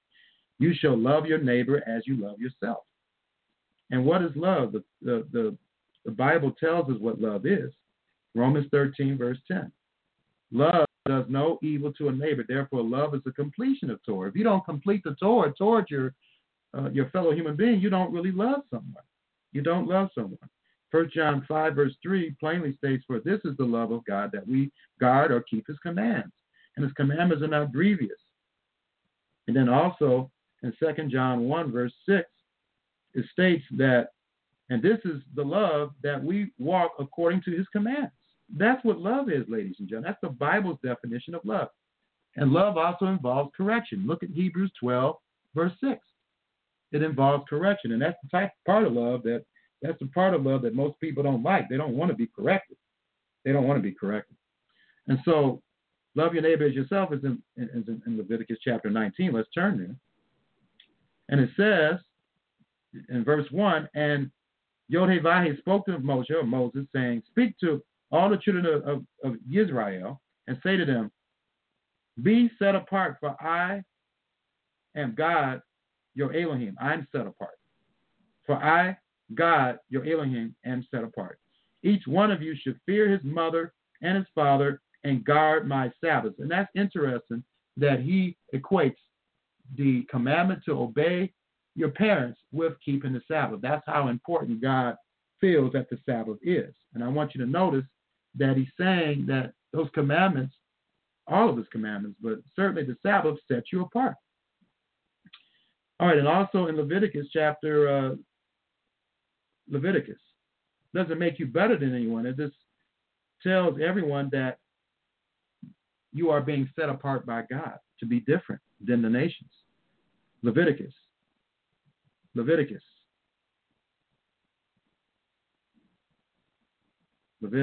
chapter 26. I'm trying to turn there here. Leviticus chapter 26, starting in verse 1. Leviticus 26, verse 1. Do not make idols for yourselves, and do not set up a carved image or a pillar for yourselves, and do not place a stone image in your land to bow down to it, for I am Yod-Heh-Vah-Heh, your Elohim. Verse 2.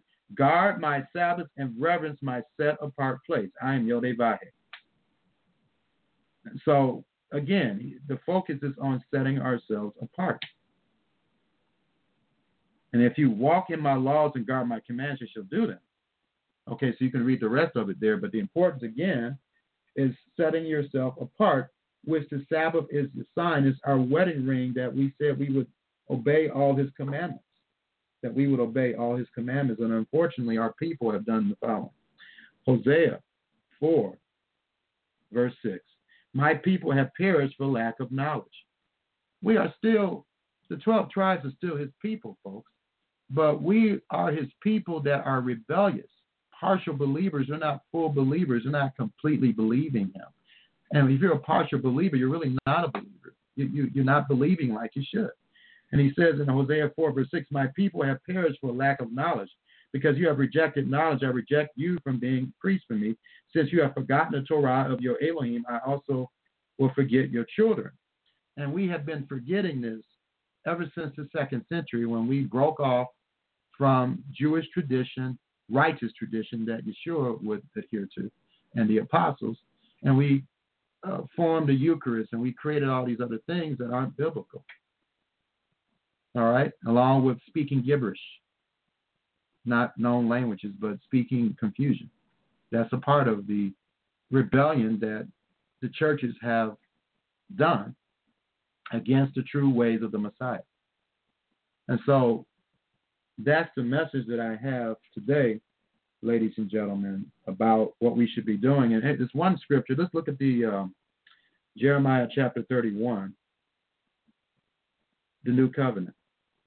For this is the covenant I shall make with the house of Israel after those days. Okay? All right. Jeremiah 31, verse 31. See, the days are coming, declares Yod-Heh-Vah-Heh, when I shall make a renewed covenant with the house of Israel and with the house of Judah. Again, there's separation right now, Jews and Christians, but they will be combined one day. Verse 32, not like the covenant I made with their fathers in the day when I strengthened their hand to bring them out of the land of Mitzrayim or Egypt. My covenant which they broke, though I was a husband to them. Verse 33, for this is the covenant I shall make with the house of Israel after those days, declares Yod-Heh-Vah-Heh. I shall put my Torah in their inward parts and write it on their hearts, and I shall be their Elohim, and they shall be my people. All right, so the Holy Spirit, the Spirit of Torah, the Spirit of truth, what's going to happen? Well, when you receive that Spirit, it's going to be written on your mind so you can keep the commandments. In Ezekiel chapter 36, Ezekiel chapter 36, verse 27, verse 26, verse 25, rather. Ezekiel 36, verse 25. And I shall sprinkle clean water on you, and you shall be clean from all your filthiness, and from all your idols I cleanse you. Verse 26. And I shall give you a new heart, and put a new spirit within you, and I shall take the heart of stone out of your flesh, and I shall give you a heart of flesh, and put my spirit within you, not just around you, but within you, and I shall cause you to walk in you mightily, I'll give you the power to walk in my laws and guard my right rulings, and shall do them. Okay? And so if you have the true Holy Spirit of God, you're going to want to keep all his laws, not some of them. That's a test. And here's the problem with our people. It hasn't changed. Acts 7, verse 51. You stiff-necked and uncircumcised in heart and ears. Always resist the set-apart spirit as your fathers did, you also do. All right? And most of the 12 tribes, they still continue to resist. The Jews and also Christians, the majority of them resist the Spirit. And God is pleading with you through me. If you listen to this whole program, and if you believe the scriptures I quoted, then please repent and receive the true Holy Spirit in you instead of having it work around you to help you to understand that Yeshua is the Messiah. And for Jews who are listening to this, it's time for you to understand that Yeshua is the Messiah. You need to understand that. Go to the Messianic Prophecy Bible website.com. Actually do a Google search. Messianic Prophecy Bible. The Messianic Prophecy Bible. A miracle is occurring. Starting, I believe, in January, you're going to receive the book of Bereshit or Genesis and a commentary that will prove to you where the Messiah is in each of the Torah, in each of the scriptures. They're going to do the entire Tanakh to prove that to Jews and also to non-Jews if they doubt that the Messiah is revealed in the Tanakh. And so with that, ladies and gentlemen, may Yah bless and keep you, and Yah willing, I'll be available to you next week. Shalom. Peace. Malachi chapter 4. For behold, the day cometh that shall burn as an oven, and all the proud, yea, and all that do wickedly shall be stubble. And the day that cometh shall burn them up, saith the Lord of hosts, that it shall leave them neither root nor branch. But unto you that fear my name shall the Son of Righteousness arise with healing in his wings, and ye shall go forth and grow up as calves of the stall. And ye shall tread down the wicked, for they shall be ashes under the soles of your feet in the day that I shall do this, saith the Lord of hosts. Remember ye the law of Moses my servant, which I commanded unto him in Horeb for all Israel, with the statutes and judgments. Behold, I will send you Elijah the prophet before the coming of the great and dreadful day of the Lord. And he shall turn the heart of the fathers to the children, and the heart of the children to their fathers, lest I come and smite the earth with a curse.